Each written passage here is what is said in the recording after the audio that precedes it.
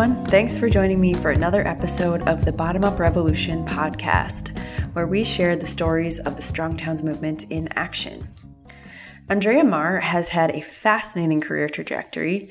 She is a nuclear engineer. She served in the U.S. Navy in the Persian Gulf. She's volunteered on a solar panel project in Nicaragua, and now she leads the city of Costa Mesa, California as the mayor pro tem. And she's also a Strong Towns member. What is the connection between these different roles and experiences? Well, for Marr, it's about wanting to serve something beyond herself. And you'll hear a lot more about that from her. In her current position as city councilor, mayor pro tem, she has dedicated herself over the last few years to helping shift the culture around biking and walking in her region. For a car-dominated place like Southern California, it's definitely not easy, but Marr is a big believer in the power of incremental progress. She's also been working on economic development efforts and helping the city improve after some dysfunctional leadership. Andrea Marr is yet another badass Strong Towns advocate in local government and an engineer pushing for change. I'm excited for you to hear her story.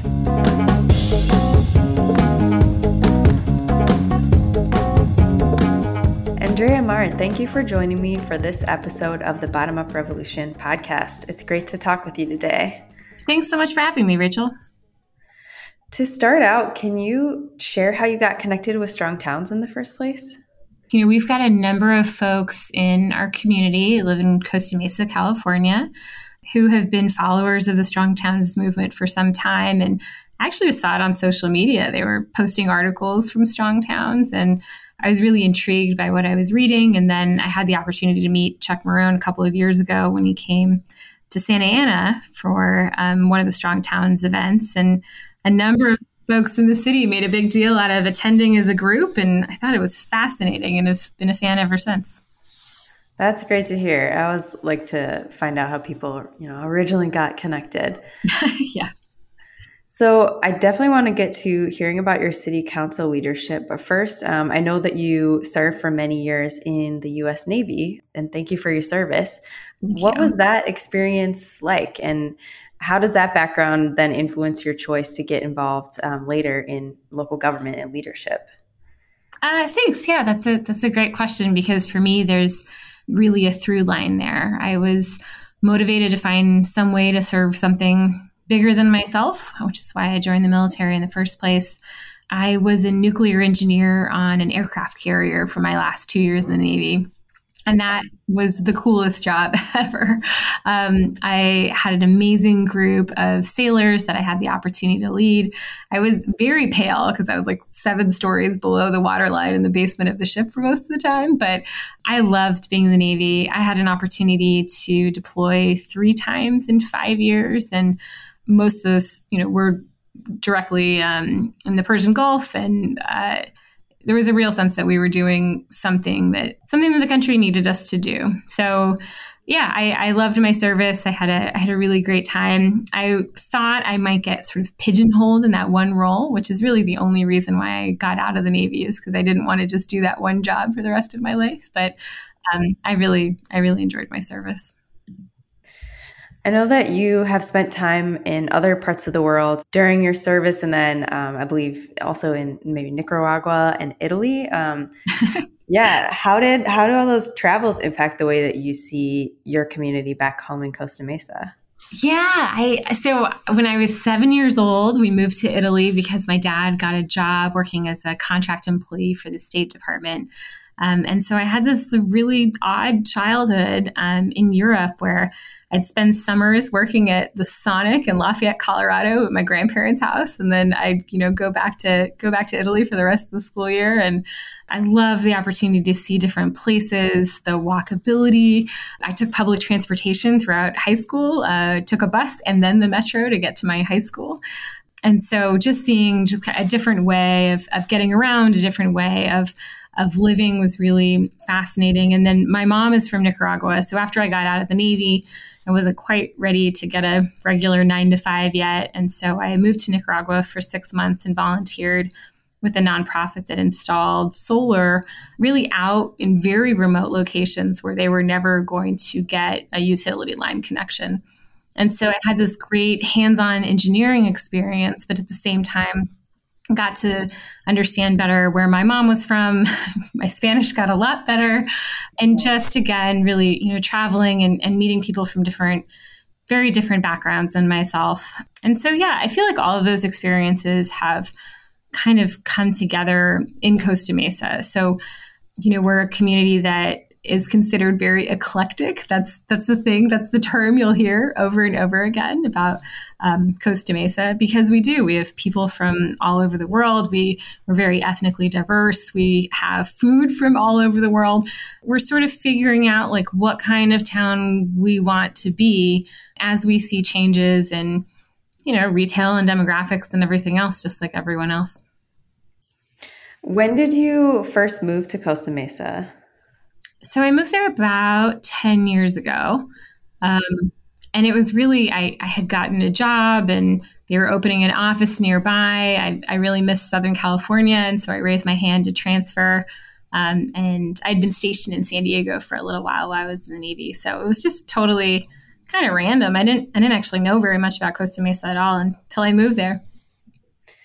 And then clearly you've, become very invested in that community. What led you to getting involved in local government and eventually running for office? So at the time that I moved there was a lot of controversy and instability. The city council at the time was very politically ideological. They had essentially issued layoff notices to most of the city staff with the idea of outsourcing City Hall, and that everything could be accomplished if you just wrote a contract and had cheaper labor do it. There was a suicide of a city worker at City Hall as a result. It was in the paper. It was very, it was very front and center. If you live there, it was hard not to kind of hear rumblings about what is going on at City Hall. And so I just started showing up at community meetings and learning a little bit more. And then I got invested in really making sure that the city got better. It was such a cool place. It had all these great attributes, but man, how are you supposed to get anywhere with the city council like that? So I volunteered for 2 city committees. I was on the Cultural Arts Committee and then also on the Bikeway and Walkability Committee. And that was the first year they had ever had a Bikeway and Walkability Committee. So it was a great way to really start off thinking about, well, how do we plan for biking and walking, and what is important for folks who don't have a car? So that one thing led to another after that. Yeah, I feel like being part of city committees is a common route that eventually people are like, okay, what's the next step here if I want to, take another step in leadership. So very cool. And now you are a city councilor and the mayor pro tem. Is that right? That's right. Yeah, it's just a fancy way of saying the vice mayor, which is also just a fancy way of saying I have to fill in when the mayor's out sick. Okay, that's important. What issues have you been working on during your time in office so far? With the last year and a half being COVID, it's been a little different than normal, but we've been doing a lot related to biking and walking. Certainly, I've been really interested in economic development and economic growth. How do we make sure that we maintain those eclectic family-owned small businesses? We've also been doing a little bit more on sustainability. So city council is a part-time job. I get paid like $100 a week or so to do it. In my normal day job, I work in energy efficiency and renewable energy. So I've been very concerned with how do we do our part on climate change? How do we become more sustainable? And then we were just spending a ton of money on electricity was the other thing too. I mean, it was like a $1.7 million line item in our budget.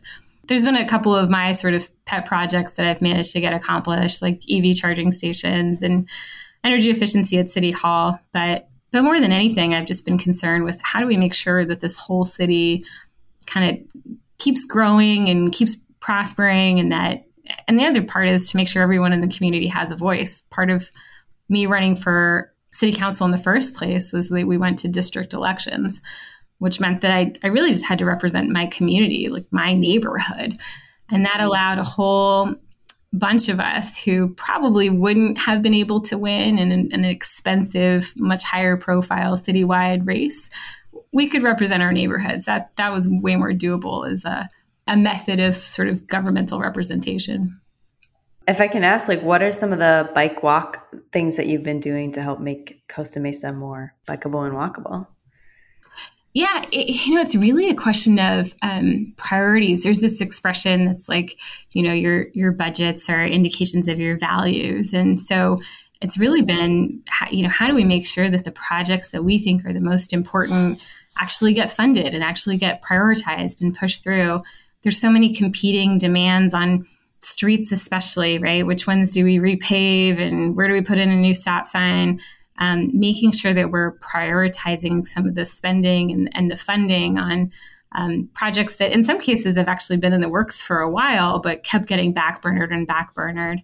I think the other thing that's really come up with COVID in particular is just seeing the opportunity that's there. So, maybe it's not such a big deal if we block some parking spaces and put restaurant tables outside. Maybe people are going to walk if they realize there's less parking. Taking advantage of those opportunities is kind of the next thing we're working on, or that I'm really focused on, is how do we institutionalize some of the change that we actually saw occurring over the last year and a half? And has it been fairly well received? Like, was there already kind of a culture of biking and walking in Costa Mesa, or is it, a learning curve and people are like slowly getting on board? Oh, I definitely think it's a learning curve. We're Southern California, right? We're in our cars all the time. We watch car chases on TV. Like, we talk about how to get anywhere by how many freeways you're on, right? Like, it's not, it's an incredibly difficult place to get around long distances with anything other than a car. But I feel like there's been this realization that, like, actually it makes way more sense to like go get my coffee like next door, right? I can support that local business, especially during COVID. Hey, parking's terrible there. So like, let's go the long way so that we can ride our bikes there. It might be, a little safer if we do it this way, but I don't want to have to look for parking later. So I feel like there's sort of incremental changes that are starting to add up. And I will say, even in my own, personal life, my husband this year is like, I don't want anything for Christmas except an electric bike. Like, that was the thing that, and it's because, we live in a neighborhood where, we can go to a brewery that's a mile away by bike. And why wouldn't we do that? And so I've seen sort of these little incremental changes at the city level that, gosh, maybe have taken 3 or 4 years actually start to impact my own family in terms of how we think about getting around the city.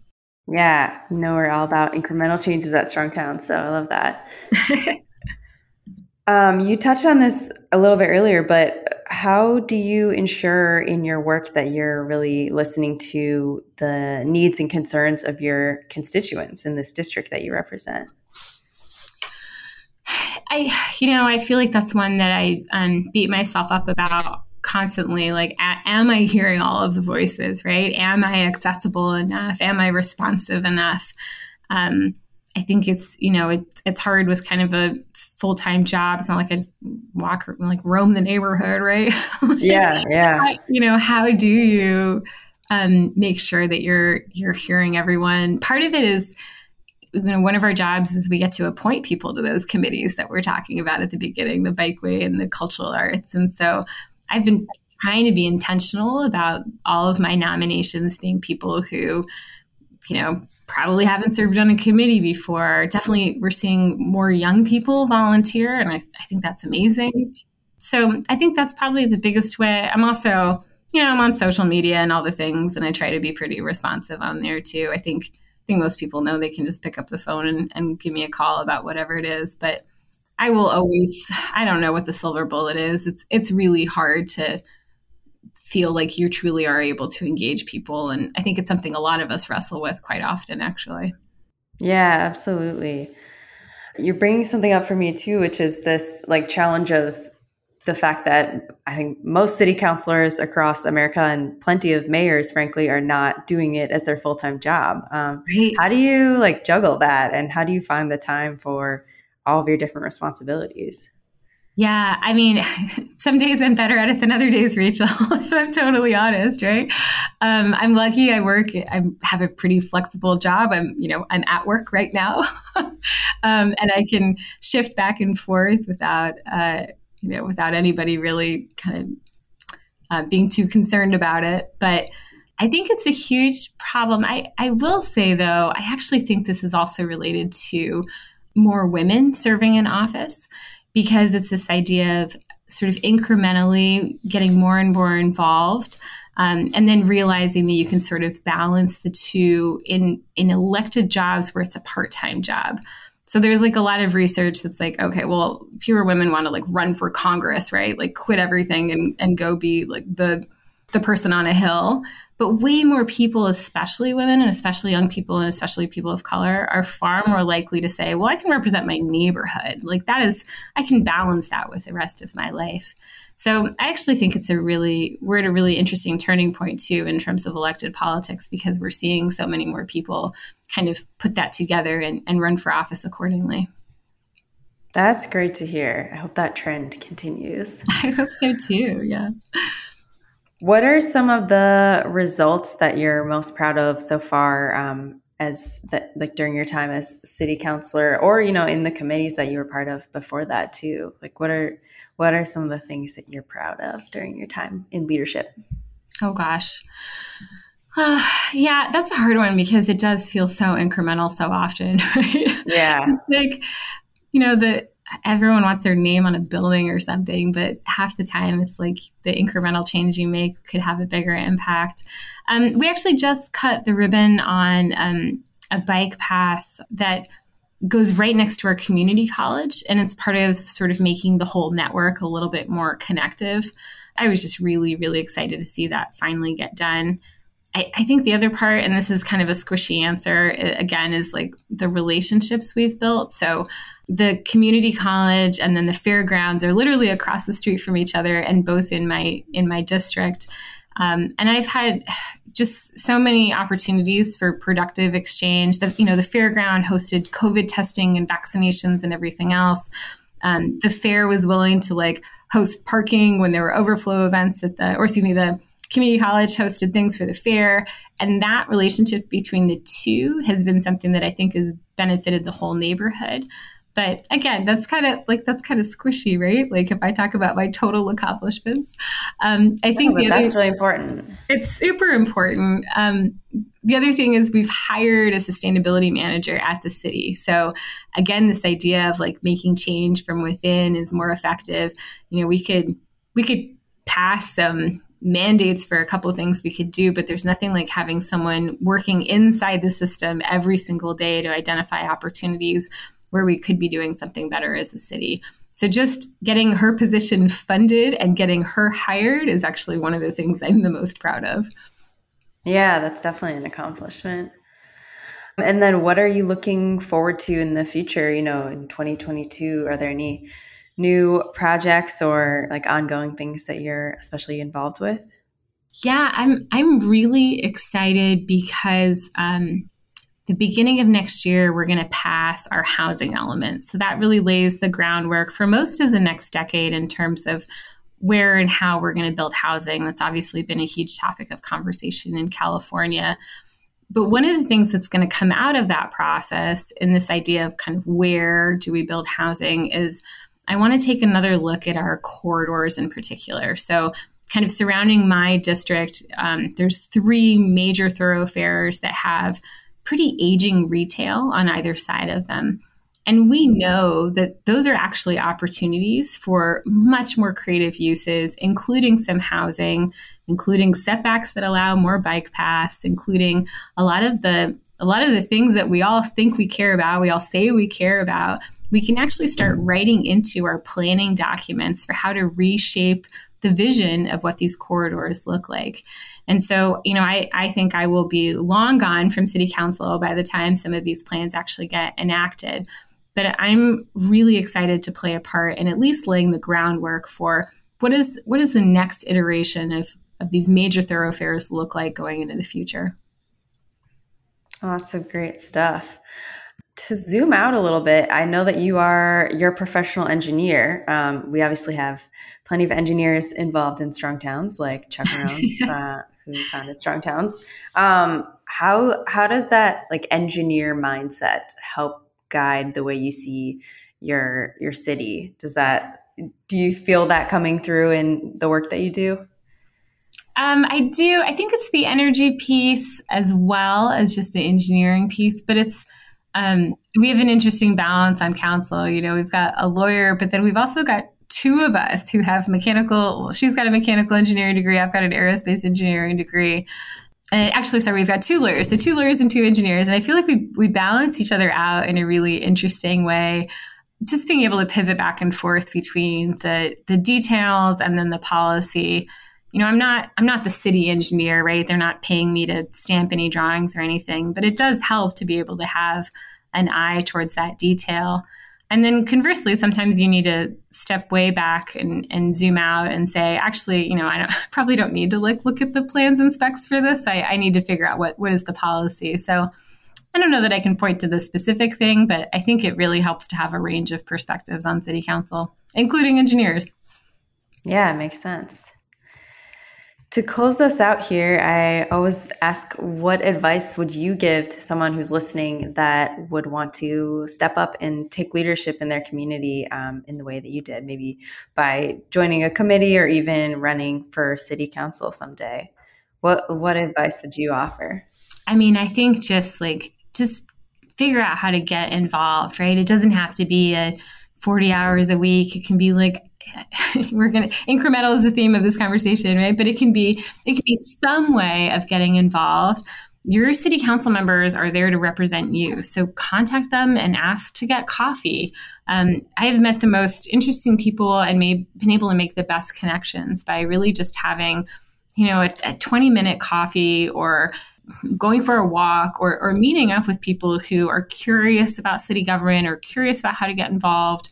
There's so much opportunity for people to step in and play a part in the communities that they live in. Do something, I think, is what I would recommend. Well, thank you so much, Andrea Marr, for being on the show. It was wonderful to talk with you and to just hear your insights. So appreciate it. Thank you. Thanks so much for having me, Rachel. Thanks so much for listening. I'm loving sharing these interviews with you. This week, last week, and the next 1 or 2 interviews are items that I recorded last year in 2021. And it's great to finally be bringing them to you after a little content break for the holidays. As a reminder, we just started selling tickets for our 2nd annual Local Motive Tour. This is a series of 10 online events that are going to equip you with the tools that you need to build a stronger town. We have got topics ranging from zoning code reforms to questions to ask a candidate running for local office to fixing a dangerous street. You can grab a ticket to just one of those sessions, or you can grab the whole, we call it the round trip tour, and then you'll be given access to all 10 events. So tickets we try to keep them pretty affordable. It's $25 for an individual event or $125 for all 10. So definitely get a big discount if you grab that round trip ticket. And Strongtowns members get 20% off on everything. So head to strongtowns.org/locomotive. That's LOCALMOTIVE. And you can see all the info there. The tour kicks off at the beginning of February, so definitely grab your ticket soon if you want to make sure you don't miss anything. I also wanted to let you know we have some new columns that we just started publishing in the new year. Last week, we kicked off our new neighborhood storyteller column. We met this wonderful woman named Carla, who is going to be every week telling us stories about life in her neighborhood and the small things that she's doing to make it a stronger town. We had, I believe, over 150 applicants for this position. The hiring process was a couple months ago, so it's a little fuzzy right now, but it was really, really challenging to choose someone. We encountered so many fascinating people who have great stories to tell. And Carla was the one that ended up rising to the top. So I'm excited for you to read that column if you want. It's going to be published every Tuesday morning on our site. We also kicked off a new community building column written by John Pattison, who you guys know. He was our content manager for a while at Strong Towns, and now he's our new community builder. So he's going to be telling stories from towns across the country that are doing great work. Particularly, he's focused on communities that have Strong Towns local conversation groups. That's groups that are really focusing on taking Strong Towns action. So he's going to be sharing those stories and some of his own reflections on community building that he's doing. That column is going to be coming out every Wednesday, I believe Wednesday mornings. And then finally, we're also doing a new fiction series, which is a totally new venture for Strong Towns. That's going to be Friday mornings. And I'm not going to say too much more about it, but check it out. So lots to plug in with in the new year and lots more to come. Thanks for listening. Thanks for reading our site if you're a reader. And thanks to all the Strong Towns members out there who make all this work possible. If you'd like to join as a member, visit strongtowns.org/membership. All right, we will see you back here next week, and have a great rest of your week. Take care.